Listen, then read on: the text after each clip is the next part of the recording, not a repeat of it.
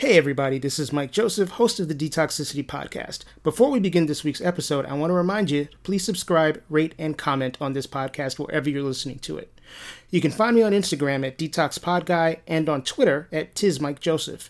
Reach out via DM with comments, or if you know someone who'd be good to feature on an episode, or if you yourself would like to be interviewed, you can also email me for that. I am at detoxpod@gmail.com. Finally, just want to remind everybody to wear a mask and social distance. Please be kind to others and be kind to yourselves. Thanks for listening, and I hope you and yours stay and remain safe and healthy. In this episode, I talked to Josh Gondelman, a stand-up comedian, author of 1.5 books, and an Emmy-winning writer for such shows as Last Week Tonight with John Oliver. He has actual Emmys, and I believe he is the first person I've interviewed who has one of the Big Four awards. Pretty cool. He currently writes for one of my favorite comedy series, The Desus and Mero Show on Showtime. He also hosts a podcast called Make My Day, a show where the central focus is niceness, a recurring theme in the Gondelman universe. I can verify that Josh is a hell of a nice guy because he allowed me to sweet talk him into chatting with me for more than an hour. We talk about everything from perceived cultural differences to taking pride in one's accomplishment. We also chat about Josh's sneaker fetish, his inability to accept kitchen assistants, and much, much more. Let's hear more from the man who has been described as a human cardigan, Josh Gondelman. Hi, everyone. I'm Josh Gondelman. I'm a writer and comedian. I work at Desus and Mero and Showtime, and I have a podcast called Make My Day, which is a game show with only one contestant. I've done a bunch of other stuff too, but this is not what I'm here to do. I'm here to talk to Mike, so I'm going to bring in your host.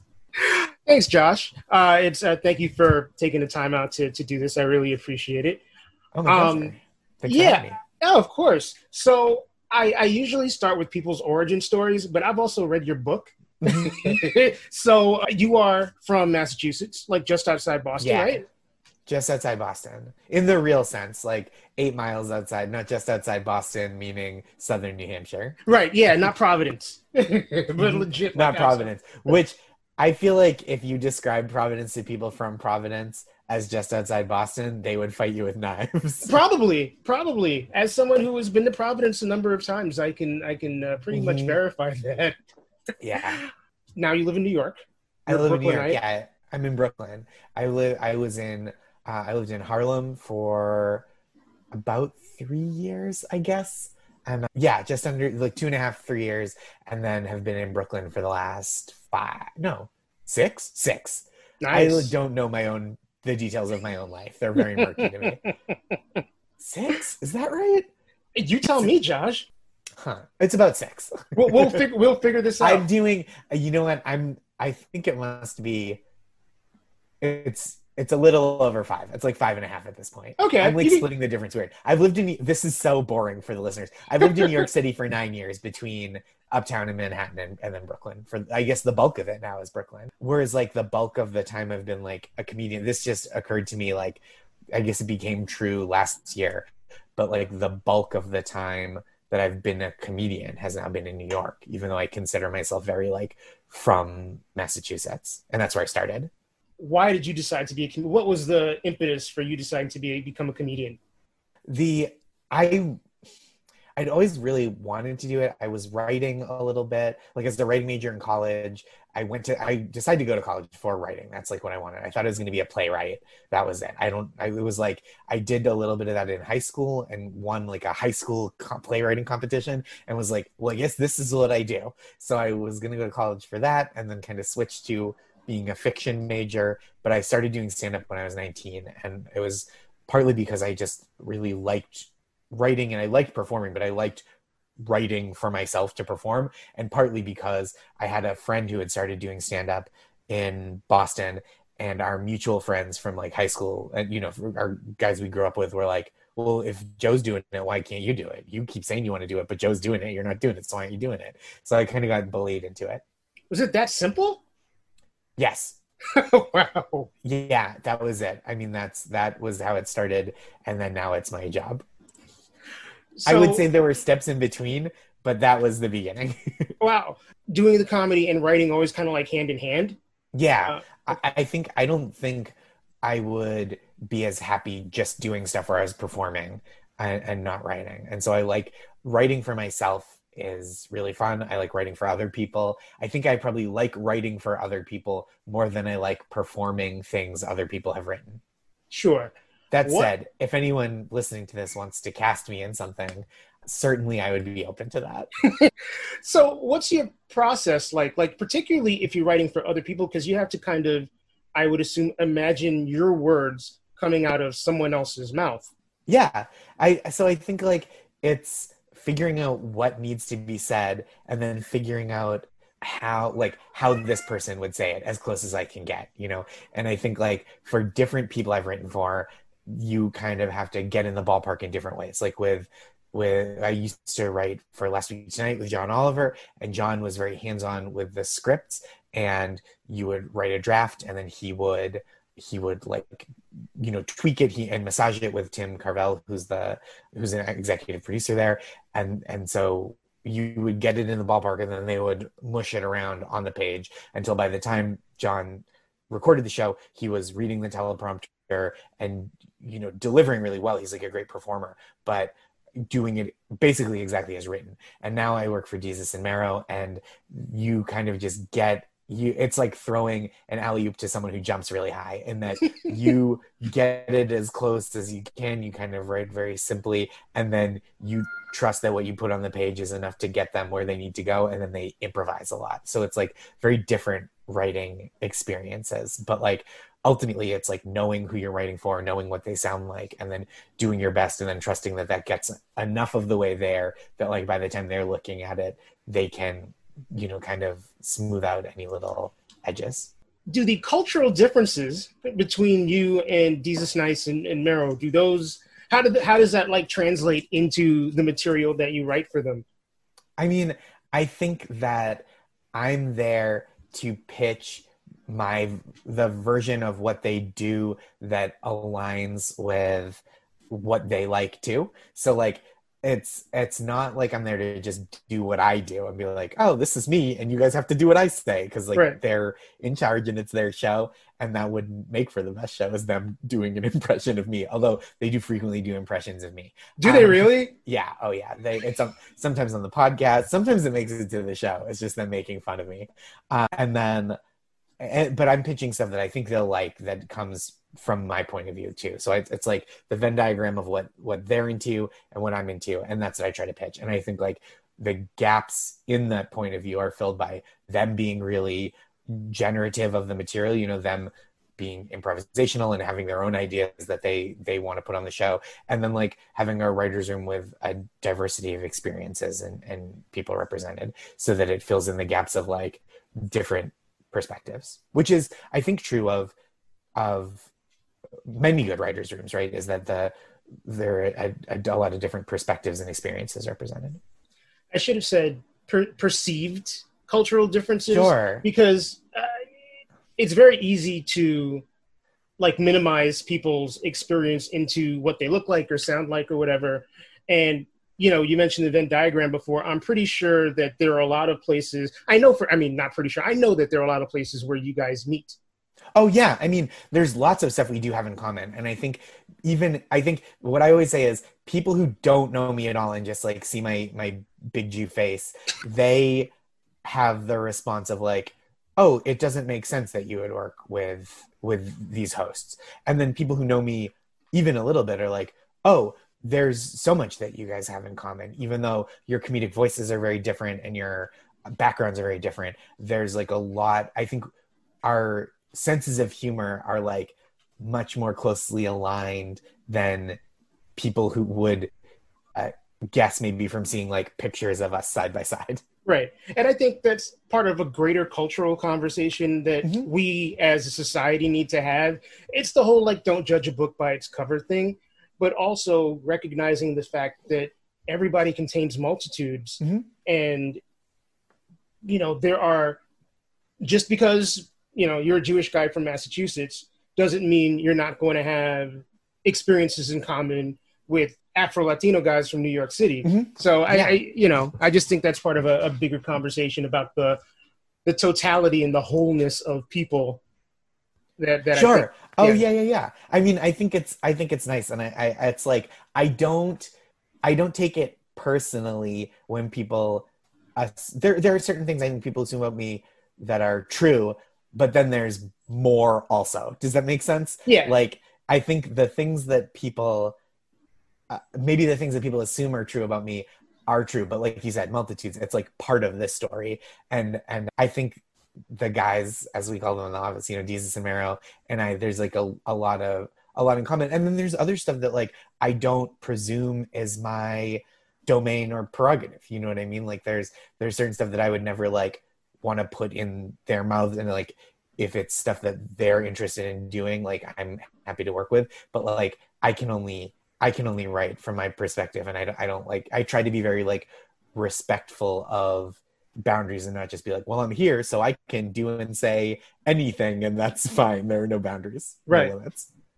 When you have to like, you're obviously writing on a deadline because you film and do all sorts of stuff. Do you ever have moments when you're just like, oh shit, like I got nothing? At this show, less so.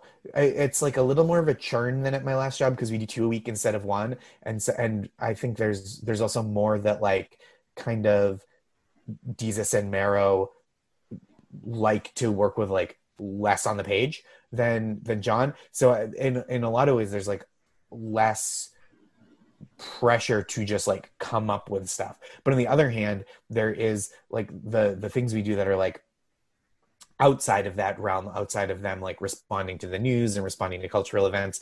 I do think there are times where I'm like, oh, I don't know how much more, especially lately since we've been, you know, under quarantine conditions and everybody's working from home.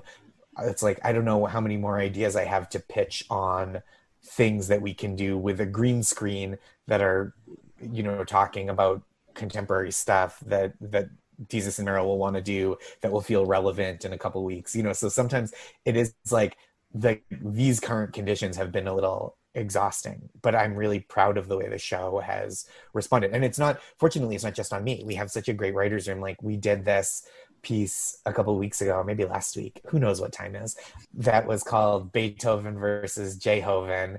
And it was pitched and written by Heaven Nagatu, who's on staff. She's wonderful and so funny. And it was like a versus battle, an Instagram versus battle, but with Beethoven and then like kind of a Jay-Z type character from Beethoven's era. And it was, God. Yeah. And it was kind of springboarding off the story that like Beethoven might have been black, and Heaven pitched this great sketch, and so she wrote a bunch, they improvised a bunch, everyone pitched, kind of all the writers pitched like comments for the Instagram live, and it was really fun. So like, you know, we have a whole great staff, and I don't feel like it's never like all on my shoulders to come up with something. So it's nice to feel like, okay, I'm gonna give my best, and like everyone else is gonna give their best, and we'll get it done together. Right on. And in addition to your writing for TV, you've got a podcast and you've written books. Yeah. I've written 1.5 books. Wait, there's a half? Yeah, well, I wrote a book with a friend. Okay. How do you you're busy, you've got a lot of jobs. You also guest on podcasts and you do other stuff. And how do you manage all of that stuff? I mean, part of it is just that like, I feel most at ease when I'm really busy, which speaks to probably a different psychological condition that I'm living with. If you find out what it is, let me know. Yeah. I mean, I don't mean to claim any kind of like specific neuroatypical condition, but it is like, I think there is something that I would say is slightly unhealthy about my need to like fill my time with work. And I'm working on that. In terms of like having stuff that is not work to do. The NBA being back helps. Yeah. It is. And I mean, like being home all the time, not to like date this podcast too badly, but like being home all the time, I'm spending more time like playing board games with my wife, and like we're watching all of Cheers right now. Ooh, so like all right. we are doing like, I'm doing like more hobbyish stuff. I'm cooking a lot more, baking. Like I used to bake a bunch. And for like occasions and stuff, you know, I would bake to like, if someone's birthday, I would bake a batch of brownies, and puritanical New England brownies, not like fun California brownies. And glad you differentiated. Yeah. Well, people ask. It's now, I think I'm at the age where more people are like, oh, what's in these brownies? And I was like, just brownies. And I'm like, oh, thank God. And it's not the, like, I feel like everybody is like, we have our weed hookup, and when I need edibles, I have edibles. And Right. See, right now I me, just want a dessert. I would just be like, how much sugar is in these brownies? Yeah. And it's too much. Right. Well, It's and certainly also, not. right, your wife, like myself, happens to Yes. be diabetic, so Mhm. I'm just certain that question has come up before. Yeah. Well, she has when not a problem.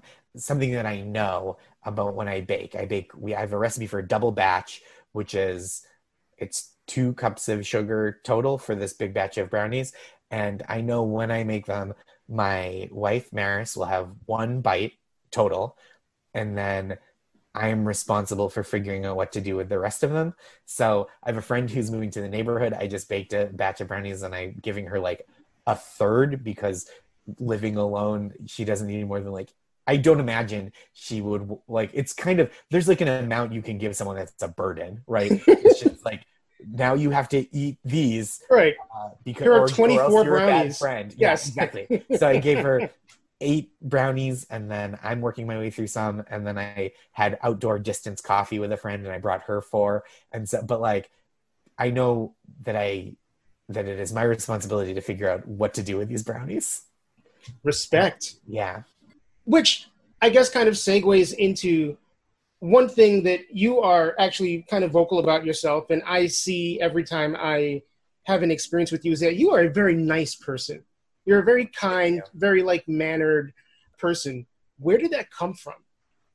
I think part of it's nature and part of it's nurture. I have very nice parents, and that's a lot of it. It's not all of it. Like people turn out nice with real mean parents sometimes, but I think it's like a combination of DNA and disposition, and just also like it was really an important part of my upbringing was like treating people with respect and being kind to people. And I think it's interesting because I like took that to heart a lot in a way that I think was maybe more than my parents even intended.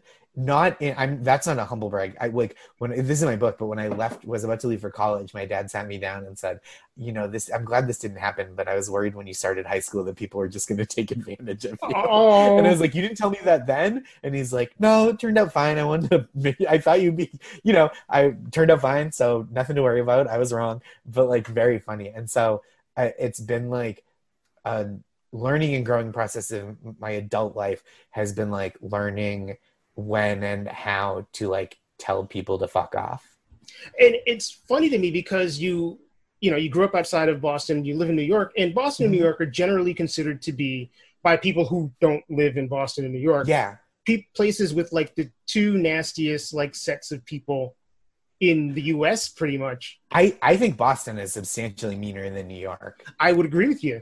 Yeah. I don't think New York is like a warm and fuzzy place generally like across the board, but I think there's more, it's such a big city that there's like an an apathy when you're walking through New York that like it's just like it doesn't Boston, it feels more possible that you would just be walking down the street and someone across the street would be like, "Hey, fuck you!" And you're Yeah. like, "What?" And then be like, "You heard me!" And like, not trying to start a fight, not like gonna rob you, not gonna no specific beef with you. Just like they want you to know that they don't like your vibe from across the street. And New York, I think that person would be more likely to just ignore you entirely. Yeah, the way I've seen it and the way a lot of other people who have spent time in both cities have seen it is like people in New York aren't nasty. They just have places to go. Yeah. And they don't, right. And they don't want you to be in the way. Like New York, it's like, hey, I'm going there. What are you doing? Right? Like tourists, stop looking up. I have to go to work. I don't care that you're marveling at the Empire State Building. To me, that's just a building on my way from point A to point B.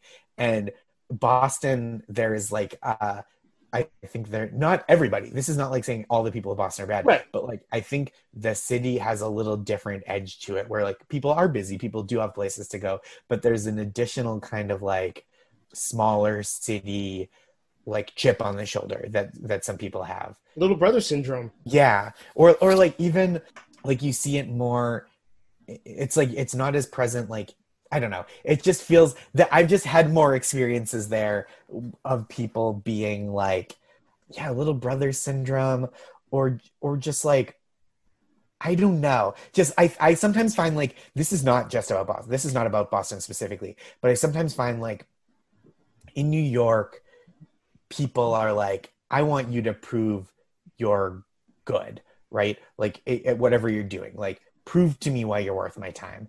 And then I've been to other cities where there's like a little more of a sense, and again, this isn't just from the general public. This is like you'll meet a person professionally, and it's a little more of like, you're not from around here, and we do things a certain way here, and like, I don't trust that you will do that, if that makes sense. Like, I think, Yeah. and Boston is not that, but it's like a couple of steps towards that end of the spectrum of like, hey, we have our, like, a thing that you hear with stand-up bookers is a variation of like, and I used to get this more, you know, when I had fewer credits and was less good at comedy, but you would kind of email someone and you go, hey, I would love to work at your comedy club. I would love to like do a weekend there. And they would go, well, you know, we have our guys.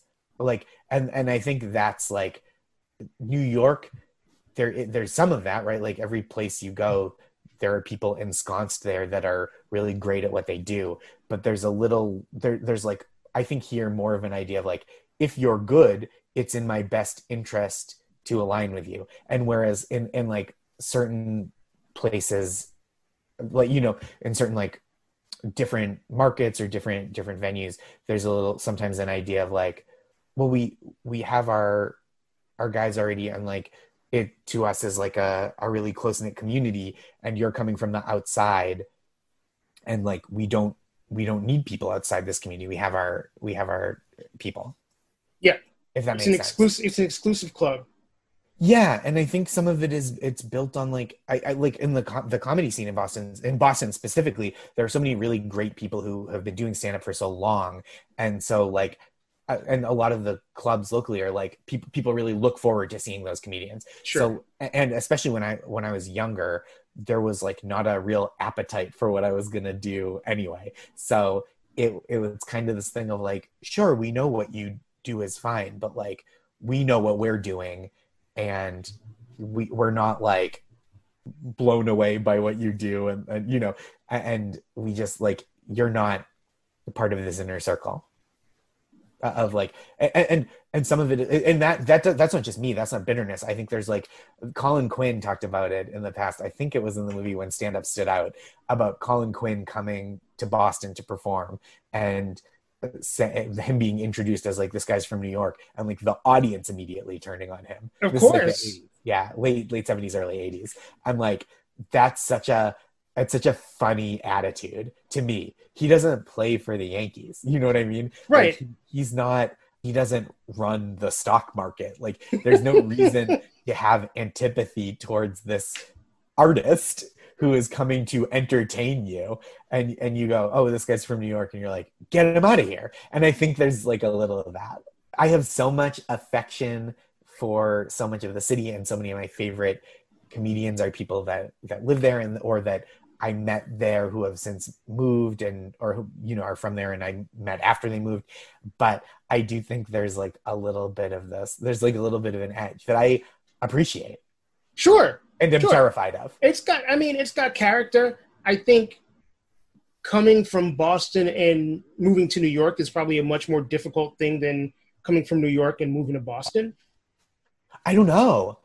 I think I'm interested in that because I think I think going from New York to Boston, you kind of have to, it's coming from Boston to New York. I was kind of a medium-sized fish in a medium-sized pond. And then when I got here, I was a very small fish in a very A big huge, pond, right. which I was kind of prepared for. But like going from New York to Boston, there's like a level at which you can be a very big fish in a medium-sized pond, and people go, well, you're from another pond, like we don't want you in this pond. And that's not about, I think Boston has a reputation as being a tremendously racist place, and as with many American cities, there is like a component of systemic racism, and a strain of people there that are openly or tacitly racist. But that's not Absolutely. what I mean. What I Right. mean, I don't mean to like let the city off the hook for racism, but I do mean apart from that, there is like another, like, why do we need you here? That I think, like, if that makes sense. Yeah, Boston to me just seemed like so unnecessarily provincial. Mm-hmm. And I was just kind of like, why? It's like the meme that has the person going like, why though? It's kind of like, Yeah. okay, you're a city, it's great, but you just have this whole like, not it's pride, which is great, but the pride element just kind of like veers in a direction that it doesn't necessarily need to veer into. Yeah, I mean, I think there's also so much good there in terms Yeah, of like the arts and culture, and I think I feel like I've been speaking very like negatively, but no, I also I don't know. I think there's like, I mean, incredible museums, incredible, like so much of comedy of the past 30 to 40 years has come from that scene, either directly or indirectly. Not every, but you know, like so many people, Conan O'Brien and Jay Leno are both from the Boston suburbs, which is like fascinating because they were in this like direct direct conflict. war. Do you know what I Yeah, mean? And yeah. so it's that it wasn't, yeah. So I think that like all these luminaries, I mean, people know the names, have come from there, and there's so much comedy that happens there, and music, you know, like there's all the stuff. But I found a hard time gaining traction there, and part of it was I wasn't as good as I am now. But I don't know. It just feels a little. It's I think there is there are people there that are, I've been here forever. I'm really good. I've built something here. So when you are coming up in like whatever art scene, you're kind of coming up underneath this old guard who is a lot of the times very talented and very tenured and experienced and connected in good ways. And and then a lot of people leave, right? A lot of people kind of stick around for come there for college, or come and stick around for a couple years after, Mm. if that, and Yep. then go. So Mm-hmm. there's a lot of turnover, but there's also a lot of consistency, and it's like a weird semi churn where like the bottom and the middle of like the art scenes, I feel like there's a lot of this, and then at the top it's a lot of like, well, we put down roots, like I'm the cobblestone, do you not understand? Do you know what I mean? Yeah. And you go, oh shoot, like you are really accomplished and good, and in a way that like there's it kind of there's not always room for like, you like really have to kind of fight to be like a new emerging voice there. And yeah, that all makes sense. How have you been able to keep your positivity, like your attitude, in such a competitive field? Mm-hmm. Like I'm sure rejection is a part of your experience. Sure. Like what is it that keeps your head up? What is it that keeps you from not turning into like a bitter, bitter Sure. anger, like going against your personality, kind of? I mean, I've had real good fortune the last several years. I've been very fortunate in my career. I've had like things that I'd worked at for a long time have like gone my way, and that's really nice. And I'm like, I've had a pretty good time even before that, kind of looking at the incremental steps forward, and excuse me, being able to like appreciate and enjoy that. But like also, you know, my life right now, even though I haven't accomplished all my dreams and have, excuse me, have career frustrations, I have like lots of great friends. I am currently like financially stable and okay, and I have like a pretty lucky brain in terms of like not having a brain that catastrophizes and frets, and I think like that's not like a brag, that's just like, oh, that's not a condition, that's a condition that some people don't have, and it makes things much harder just from the baseline. So I think it's like a combination of genetic brain luck and like career stuff going okay, that I have less to stress about materially, and just like a really wonderful support system of friends and family. Plus, in terms of like my creative output, I think doing stuff that is like a little more upbeat or a little more gentle is a lane that I fit well into. It feels natural, and it's like less occupied a lot of the time. Mm-hmm. And I've other people have said it to me, like Pete Lee, the comedian, who's like has a real sweet disposition and writes like incredibly tight, impactful jokes, but just like a real sweet Midwestern charm on stage.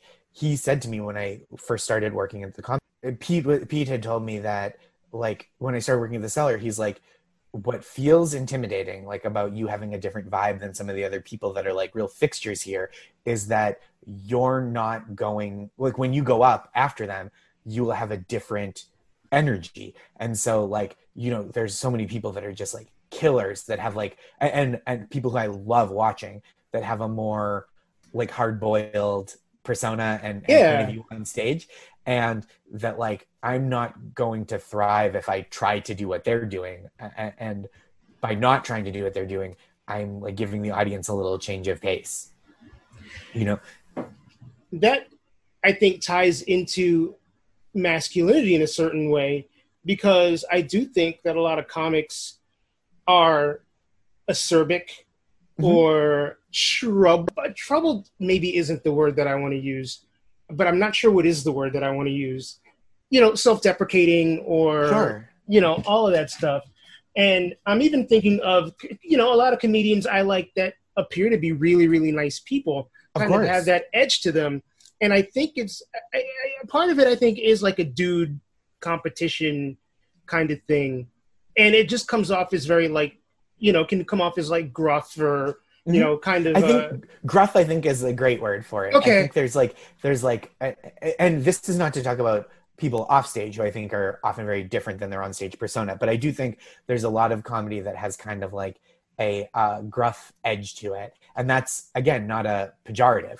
I think that is like one way that people do it and do it really well. But there is like a traditional like performance of like literal performance on stage of like masculinity that is kind of tied up in some of that.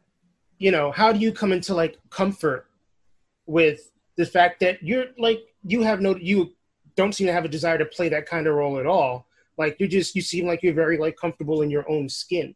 Sure. Well, I mean, it took a long time to get to that point, and I think I'm lucky to be working at a time where like there is a little more room. I mean, like I'm so close to that on the spectrum of different performers. Like I think there are, you know, there's so many different kinds of performances of comedy. And I think like gentler dude is a very like privileged position compared to like the way women historically have been treated in comedy and comedy clubs and LGBTQIA people like of all genders.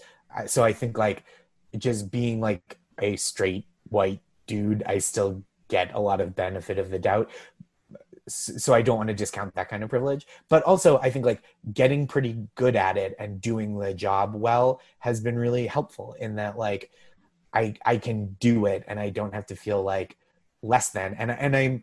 I get along with a lot of people that do comedy in very different ways than I do, which I think is like nice. And I like that. I don't want to like look down my nose at people for doing a different thing than I do. It's like if it's no different than them, someone else being like, oh well, you're doing it wrong. That's like, well, I think there's plenty of meat on this bone, or you know, Sure. plenty of, I guess if in a vegetarian sense, plenty of corn on this cob, let's say, for everybody. But like, yeah, I think it took a little while for me to get comfortable and not be self-conscious about like, oh, I have like a slightly different vibe. And a lot of it was just growing up and being like, well, this is who I am. And it's like who I am as a person, and it's who I am as a, like, let's say an artist and or a writer and comedian. And it is like it doesn't make sense to pretend to be otherwise. I like that. Yeah. And it's like I have thrived this way, and there's no reason to like, To change. yeah, there's no reason to change, no reason to like pretend that I am uncomfortable with like just being kind of a like gentler dude about things. And I think it's been helpful. But it definitely was more of a struggle at first. Sorry, I'm so rambly tonight. Be rambly, Josh. I think early on in my career, I was trying on like material that didn't fit me as well, or like attitudes that didn't fit me as well. Or even once I kind of found who I was, it took me a little while to like figure out how to be myself in a way that was like sincere but also funny. And so it took a little while, and I think there were probably some growing pains, feeling like, oh, I'm seeing people do this really well, and I'm not good at that. So am I good at this broader thing? So it took me a little while to like find my footing. There are lots of like role models for that too, but like I think a lot there, you have to like maybe look a little harder to find them, or did 15, 16 years ago when I was starting. Outside of your job, have you always been comfortable in your own skin as as Josh, as a human? I was like too comfortable when I was a kid, and I had to like not toughen up, because I think that's like a harmful thing to say, is like you gotta get you gotta man up around the edges. Yeah, right. But it wasn't like that, because I think there's a difference between, I mean, okay, so man up, not in the context of man versus woman, right? Like traditional, like whatever people think of as masculine versus feminine. But I do think I had to man up in the difference between man versus boy. I had to like grow up, and I grew into a man, but like whatever gender you grow into the adult form of. Does that make sense? Yes, so like, totally. I think like manning up in terms of like, don't be a child, don't be a kid, be like a grown-up. Yeah. And so yeah, I think I was like like I was saying before, I was like a very soft, genuine little weirdo, and I think it took a little while for me, I wasn't like a social outcast. You kind of made it sound like no. I mean, I was like a little weirdo, but like I had friends and was not picked on in school. But I think there was like a little bit of growing up to do, just in terms of like taking that gentleness and like exuberance and like eccentricity and kind of focusing that into like, okay, well, how do I refine this into something that is like useful as a member of society, and has a confidence, and isn't like reflexively self-deprecating because I kind of, I played sports, but I wasn't like good at them. And so there was like a self-deprecation because of that. And, I wore these big glasses when I played basketball, and which is kind of like a bit like I should have just gotten the like rec specs that like go on, but I got these big glasses, like they look like the ones I have now, but just like 40% bigger, 50% bigger, and had like a strap on the back, I was playing in like the 50s. And I think it was like kind of a reflexive way to be like, look, I know I'm a little goofy, but I think I don't feel the need to do that as much anymore. Like, again, I think I grew into myself and was like, well, this is what I'm like. And I like dress a way that I like to dress, and not the way that I'm like, a little less like costumey, and a little, and I think that came with like growing up and becoming confident, and learning that like I can be authentic and funny and have the various sets of interests that I have, from like basketball to baking to rap music to writing, and not feel like I have to go like, well, isn't it weird? Like, isn't it weird that and I think that's like part of my position at work, and part of my relationship with Jesus and Marrow, is that there's like teasing about like what I'm like, but there's no like, isn't it weird that this would be the thing? Like, the teasing is all based on like who I am and not who I'm perceived to be. Sure. Like they tease me about like the Red Sox being bad, or like, just like general Boston stuff, or like just how my like general politeness in the office. But there's no like, I don't feel the need to be preemptively like, look, I know. And I think that's healthy and helpful, like, especially because they know that I have so much respect for them and their perspective, and I know that they hired me. I'm there like working for them because they wanted me to work for them. So like there's and similar that's like similar to how I am in the world, like whether it's with friends or dating. I'm married now and will stay so. I mean now as opposed to the past, not opposed to Right. the Yeah. and I think that like I became confident, not in a way that I became like tough, tough like outwardly tough, but a little bit inwardly like, oh, I'm not worried about people misunderstanding who I am or where I'm coming from. I can like do the things that are natural to me and be who I am in a way that's less like of a performance of that and more of like, oh, this is just what I'm like, and take or leave. And if it's leave, no hard feelings. And if it's take, terrific. I'm trying to get there, Josh. That's a great attitude to have. And interestingly, I think that people who are like super swaggy and have that kind of cock of the walk thing, Mm-hmm. the external confidence, a lot of it I feel is performative in a way for a lot of people. Like it's kind of, trying to get yourself to believe your own hype. Sure.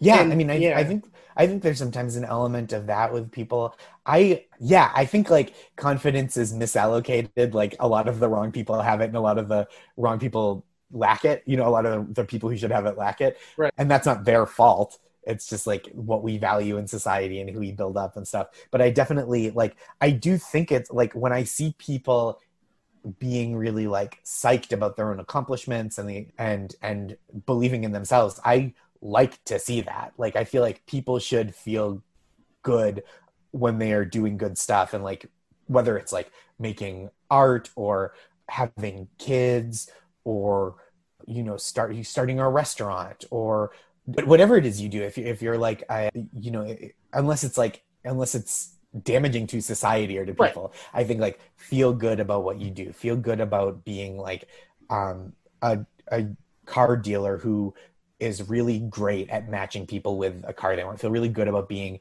a a sanitation worker who takes pride in their job, you know what I mean, like in keeping the streets clean, like whatever you're doing. I love seeing people feel like psyched about their own accomplishments. People should be more proud of their own accomplishments. Yeah. I don't know that we live in a world that promotes that necessarily. And I think there again, and not to be like a dweeby little broken record about this, but like I do think there are people who society encourages to be proud of their accomplishments, and people who society does not encourage to take visible pride in being good at things, right? Like I think women, it is not as celebrated as it is with men to like big yourself up when you feel like good about something you've done. And I think it's unfortunate that there's that imbalance, because it is like, as much as it's annoying and feels hollow to see someone who's like, I'm the best at everything, nobody is as good as me, back up off me, I'm amazing. It is like so wonderful to me to see people be like, instead of being like, hey, I don't know, I've got this fucking stupid podcast that I do, and maybe you want to listen, but I don't know, it's just a thing that I do. People are like, hey, I worked really hard on this and I'm really proud of it, and I would love for people to listen to it, because I think they would get something out of it because I put something into it. And that is like a joy to me to witness. Love that.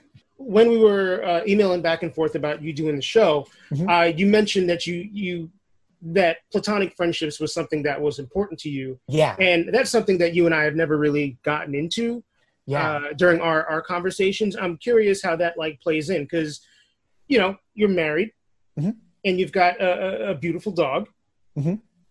And I mean, what's your sort of stance on just maintaining other relationships? Because I think there are some people who find their partner and then kind of the rest of the world almost doesn't matter in a way, or they think that commitment means that the rest of the world shouldn't matter, and other relationships are not as valuable. Like, how do you juggle all that stuff? I mean, I definitely think that my relationship with my wife is the most important relationship day to day in my life. Like I don't like I haven't prioritized like who is more important, my parents or you know what I mean? But like Right. but I do think like the in terms of like my day-to-day life and my like future, my relationship with my wife is so important and I love her so much. And like being really present for her and devoted to her is like super important to me. And yes, so that's like the baseline for that. But I also think I'm also a person, I'm like I really value friendship as well. And I think like I'm a pretty social person. I'm out a lot doing stand up under usual conditions. I like to see friends and you know I'm like I like a good phone call. Ooh, Yeah, I like a phone really? call. Yes, I do. Love a phone call. So Do not much care for a FaceTime. you're the second person I've spoken to recently who's been like, I'm all about the phone call. And I used to think it was a generational thing. Like people above a certain age were cool with the phone, people below a certain age were not.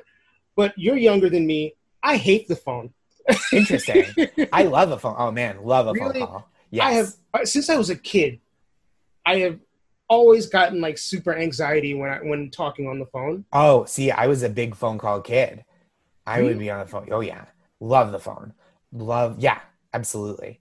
And I love a text. It's not like I don't like I understand that not everybody wants to talk on the phone, and I don't do that much talking on the phone with friends. But like I have a few friends that I like catch up with once a month or so for like an hour on the phone. That's great. I prefer that to like a friendship FaceTime. Like I like a professional FaceTime because I feel like you can lock in with somebody, especially like we know each other, but we don't know each other like Extremely 15 well. years know Yeah, each other. Yeah. yeah. So like when I'm talking to friends from college, like I don't need to see them to like be locked in, but I think we're having like a conversation that with like goals and aims and we have known each other for less tenure and so like great. Or like, you know, a business meeting for work with other producers, it helps to be able to like visually check in because you have like goals you're trying to accomplish rather than just like, hey, what's up? Like and go. Yeah. So but I do and I feel like when I'm talking to somebody that I've known for a long time,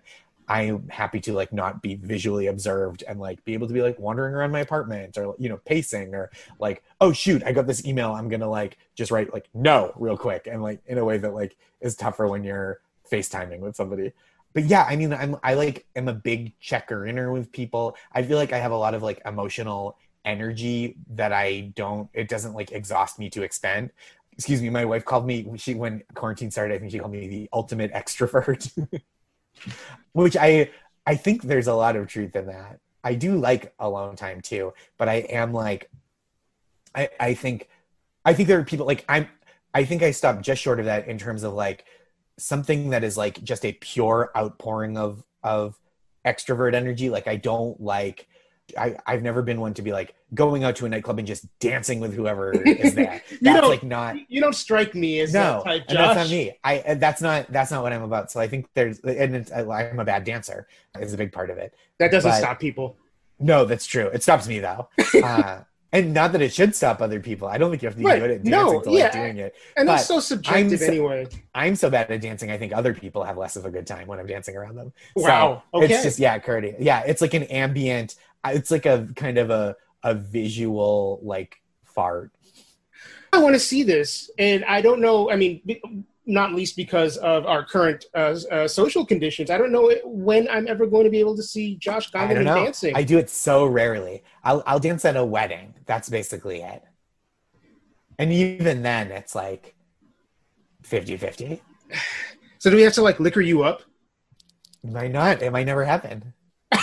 But yeah, I like really value like sincere emotional connection with friends. That My friend Mike Kaplan. Do you know him? Really funny comedian. MYQ. Mhm. Yes. Yeah. We're Facebook friends or Instagram Yeah. friends. I've known him for a very long time and he's a big like platonic friend I love you person. And I at first it was unexpected, not unexpected.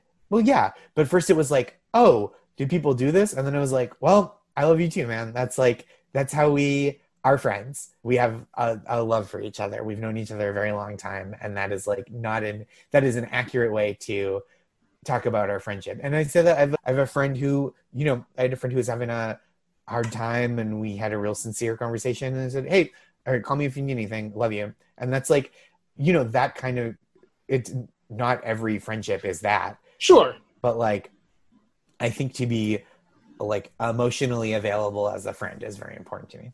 I think it's important as well. I am one of those I love you people. Mm-hmm. So, it took a long time for me to get to the point where I was kind of comfortable with that. Yeah. I think I might have grown up with a slightly more rigid definition of masculinity than you did. Mm-hmm. So saying that to another guy, even as someone who's a member of the LGBTQ community, just felt weird. But it's super important just to let people know that you value them. And it doesn't always have to come out in that way. But I think there is a level of like emotional access that men are discouraged from displaying in friendship. And I think it's like really beneficial and important to like peel that away when you can, to be like really available to platonic friends in terms of being like, hey, if you are feeling in a weird way and you want to talk about it, like, let's talk about it. Right on. I love that. So what's on the horizon for Josh? I mean, obviously now is kind of a weird time to be like, well, I got shit on the horizon, but is there anything in the immediate future that we should be looking forward to? I mean, the big project I'm working on right now outside of my job is the podcast, which I've been working really hard on and feel really proud of. It's called Make My Day. It's a one-on-one comedy game show where each week there's one contestant, so they always win. And the point of the show is to cheer me up. So all the games are designed for the guests to cheer me up. And I love the fact that even your podcast is based around just you being a nice person. Do you need cheering up on a regular basis? No, I think it's a little facetious in that, like, kind of the part of it is like, I'm really there hyping up the guest, and like, and it was originally a panel show where 3 people competed to see who could cheer me up the most. So it felt less of like a one-on-one check-in, but we kept the general vibe of it. And when quarantine hit, we pivoted to do it as a one-on-one game show, which is like very silly, and kept the idea of like, okay, one person has to cheer me up, which I feel like is a much more intimate thing than being like, you 3 people compete to cheer me up, because that's still there's more, right, there's more of a challenging element to it. There's competition amongst the contestants, but now it's just like a very sincere, like, let's delight each other for 25 minutes or whatever. And that is like something that I think about a lot with like comedy, is like being delightful to the audience, or to the whatever the audience is, like being like not always happy, but like creating a feeling of like joy in them. Absolutely. Any recent sneaker purchases you want to talk about? And we've talked about, like, you're a sneakerhead, and the sneakers that you get, it's not like you're like going for the latest like Jordans or whatever. You're buying very unique looking sneakers. I prefer that. I think, and that's another, like, I think that's another thing that's like I got a little more comfortable doing, because I think like I have some of the things that are like the big ones. Like I have a pair of the Jordan 11, the Space Jams, the model of, and the colorway that Michael Jordan wore in the movie Space Jam, before he even wore them on the court, I think, because he had been out of basketball. So I have those and I like them, but like I have a lot of respect for the shoes that are like classics, but I also Do you just not wear them? The ones that are like super dope, like classic I don't shoes? have that many. I'll have a couple, but like I mostly go for like comfort and like what I think looks interesting, because my in terms of a collection, I would rather have the version of the thing that's like more fun for me to wear than the one that is like more traditionally beloved. Like to me, the having like when the red and black Jordan 11s that came out end of last year, maybe around Thanksgiving, I was like, these are great, but so many people who are into sneakers are going to get these. They're going to be in demand. and so it'll drive up the price. Maybe I'll be able to get them for retail, but like it's also it's more of a like I see that you have these, which signifies this, like you know what the classics are. Mm-hmm. Whereas I'm more into like, excuse me, Undefeated, this like I think it's a skate shop, or they have a label in LA, and they put out a few different Air Max 90s, like right when quarantine started. They had already been planned, and there's one that was, maybe they came up before quarantine even, they were all black that are really good, and those ones sold out immediately, and the resale value went way up. And then the ones that I got that I liked better were like a bright blue with kind of hits of like purple and like kind of a tennis ball volt yellow green. And to me, it's just like I would rather wear those because I like the way they look than have the one that people will go that like the real heads will be like, oh, he copped the all black Air 90s, like that's a good cop, you know what I mean? Right. That's like the cool thing. I would rather have the one that's like a little less cool, that suits my taste a little more, because to me it's like having an all black sneaker that looks good, it looks great, it's like a great sneaker, but that the having that to appeal to people who know the difference between various all black sneakers in a really discerning way is less interesting to me. Not uninteresting. Like I do want people who are like really in the sneaker world to be like, hey, that's cool. I like what you're doing. Like I like your collection. But it is, I don't have the, I've been rambling so much. I apologize. Don't I apologize. don't feel the need to like accumulate all the classics for the sake of having them if they're not the iteration of the shoe that I like the best. Sure.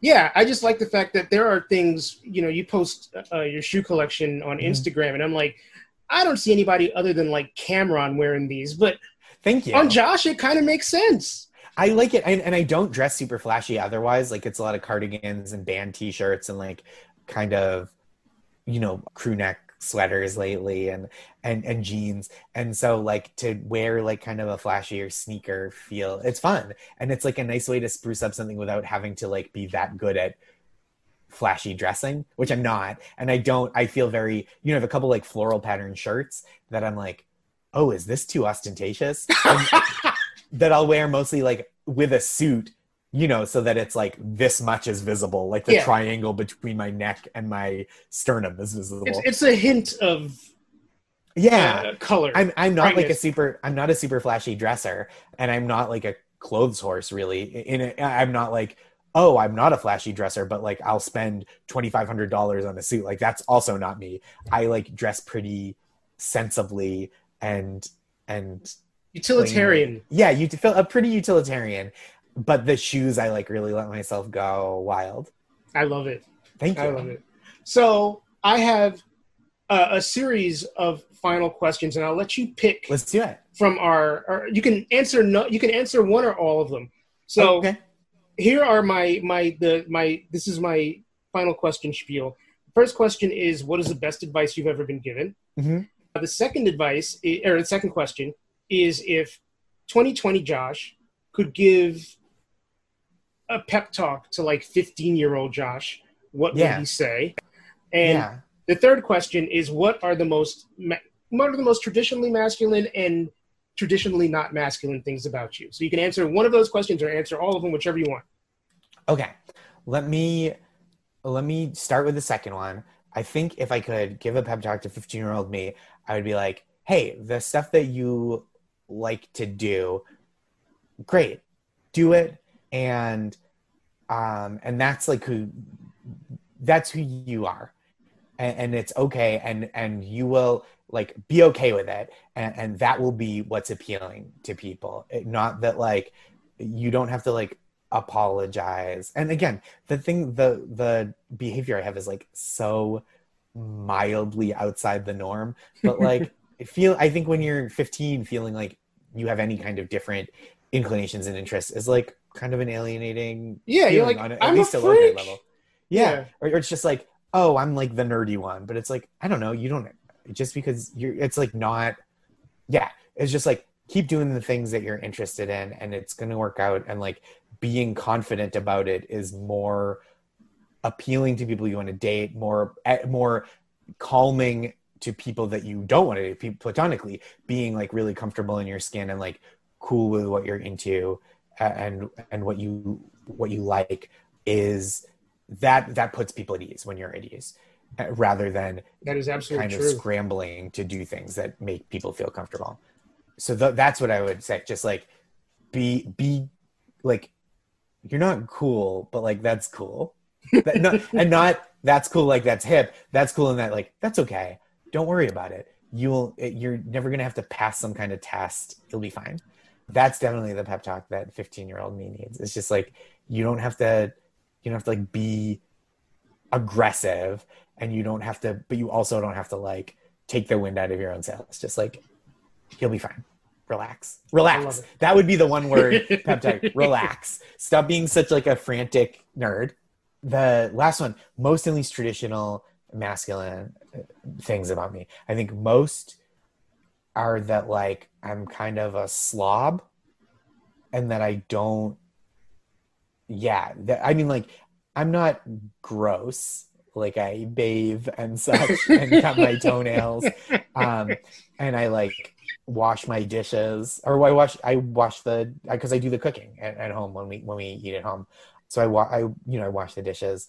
But wait, you cook and you wash the dishes? Cook and wash the dishes. Wow. I feel like kitchen stuff is like where I do a lot of household contributing, in terms of like cooking, washing the dishes. That's most of it.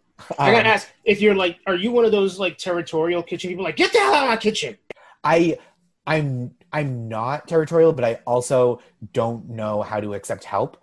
So like I don't delegate well. So rather than be like, oh, can you cut the vegetables up for this? I'll be like, well, I only know how to do this if I boil the water for the pasta, then cut the vegetables. You know what I mean? Like, I don't know how to save time by delegating. So I'm just like, oh, I got this. Don't worry about it. And I like to do, and in quarantine, it's cooking and folding laundry is like my podcast listening time. Got it. But yeah, I mean, I think least traditionally, and I like a lot of like dude stuff. Like I like an action movie and a sport, and which again, these are not only the realm of dudes, but it is traditional. Like, if we're talking about traditional, yeah, masculinity or stereotypical. Stereotypical. I guess that's the right word. Yeah. And then least traditional or stereotypical is like, I mean, and a lot of this comes from my dad, is that my dad did most of the cooking, not all of it, at home. He did all of the baking. My mom doesn't bake, and my dad is really good, and my sister is really good, and I'm medium good. I'm like less focused. You're self-effacing. I'm medium good. I mean medium good. Like my sister and dad are both like great. They can do like an apple pie from scratch with a scratch crust, and like I'm just not that as ambitious. But I can do like a key lime pie from scratch with a graham cracker crust, which is a lot easier. But like not bad. Medium. It's more than I can do. I sometimes feel like executing very well on a medium ambition is like more beneficial at times than executing medium well on a loftier ambition. I would agree with you. Not always. Like there's sometimes a place for like a big swing and a miss, but like I don't think that's culinary. You know what I mean? Yeah. You don't want a big swing and a miss when you're feeding, particularly when you're feeding other people. Yes. Oh yeah. If I was cooking for myself and was like, I wonder if I can do this, like pan sear these scallops, and then I just ruin it. I was like, yeah, that's fine. But if I'm like cooking for someone else, then I want to like give them something they can eat. And don't have to be like, can we also order Domino's? I also feel like you will eat your own bad cooking. Yeah. Oh yeah. No doubt. It's just like I made this. It's not that bad. Right. I know it won't. I think there's an element of like I made it and I know it won't hurt me. Right. Because I saw what went into it, even though it tastes like garbage. My college best friend and I used to cook together, and he's a great cook. He's like really, really good. Has like worked in kitchens professionally. He makes a lot of different stuff. But when we were in college living together, we'd be like, hey, let's cook together. So we'd make something. And then he would always go like 2 ingredients too far, where he'd be like, okay, now half a bottle of marinade and some beans. And we're like, what? And we would always end up with these giant pans of like nonsense, like a jambalaya amount of ingredients without any thought to like composition. And I think least stereotypically masculine is like that kind of stuff is like cooking and baking are things I like to do and take pride in and like contributing to our household. And I try to be very, very good about like admitting to being wrong rather than like needing to be right.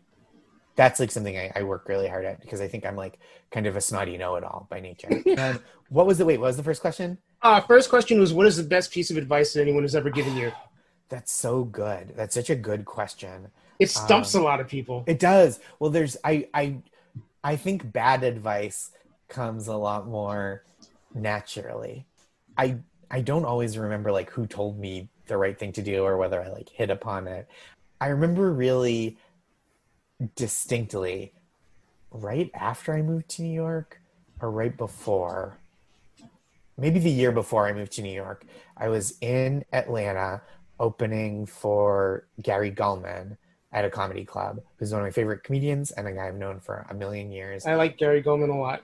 Gosh, he's one of the absolute best. And he and I were walking from the club to the hotel, or the other way around. I think it was from the club to the hotel after the shows one night.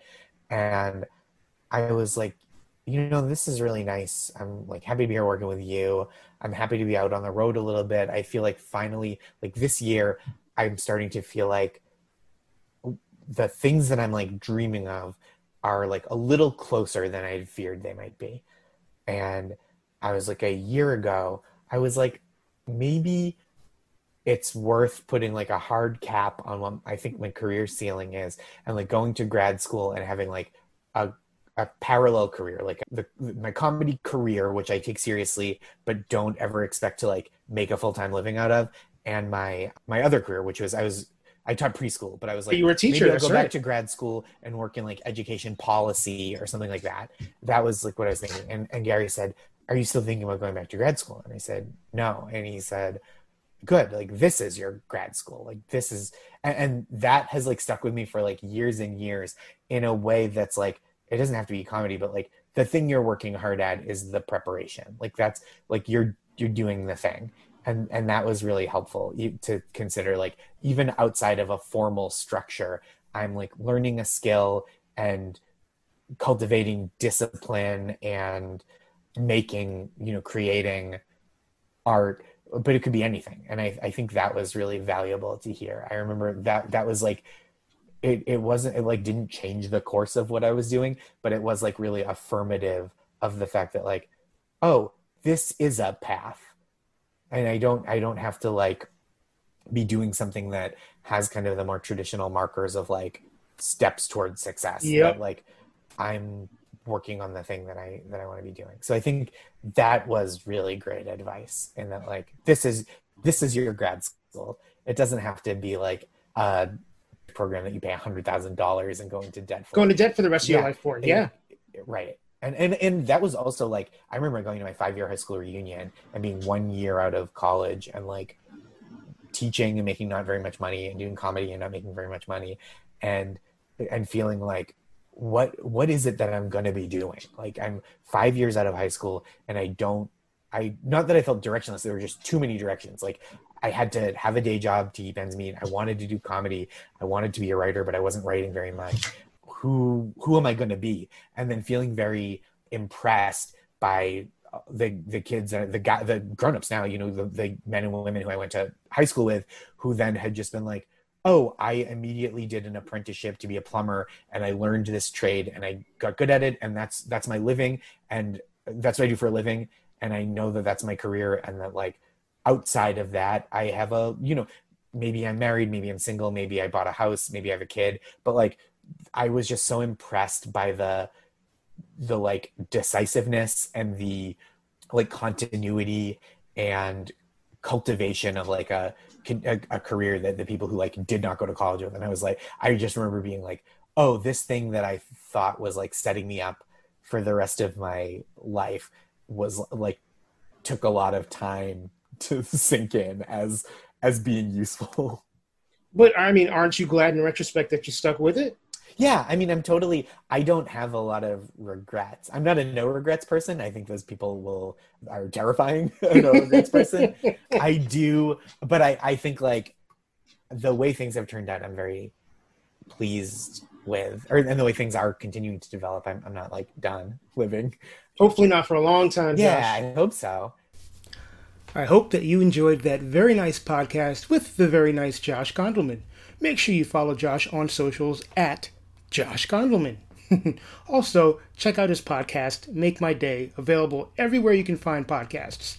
Josh's memoir / short story collection, Nice Try, is available everywhere you can find books. And you can also stream his album from last year, Dancing on a Weeknight, on Spotify or Apple Music or whichever streaming platform you use. I believe it's also available on vinyl. You might have to check with Josh on that. Anyway, of course, you can also check out the Desus and Mero show on Showtime. Josh is a busy guy. With all that in mind, I certainly want to thank Josh very much for taking time to be interviewed. We're still not out of the woods as far as COVID-19 goes, and small businesses are among the most affected. While it's certainly easy to buy things from places like Amazon, I'm certainly guilty of that. It's also great to keep mom and pop shops in business. So if you're looking to purchase a book or record or anything for that matter, always consider to buy local. Small business options are good options. You should definitely take use of them. And of course, I'll remind you again to please subscribe, rate, leave a comment. Wherever you're listening to this podcast, it is much appreciated and only helps our mission get out to more and more people. And make sure you follow me on social media. I am on Instagram at DetoxPodGuy, and I am on Twitter at TizMikeJoseph. If you have an idea for a theme or a guest, or if you yourself want to be on the show, you can reach me via either of those social media platforms, or you can email me at detoxpod@gmail.com. Once again, I am Mike Joseph. This is the Detoxicity Podcast. I wish you continued safety and health for you and yours. Till next time, peace, y'all. The Detoxicity Podcast is hosted and produced by Mike Joseph. Music provided by Calvin Williams. Logo provided by Jacob Block. I want to thank y'all for listening again. Peace.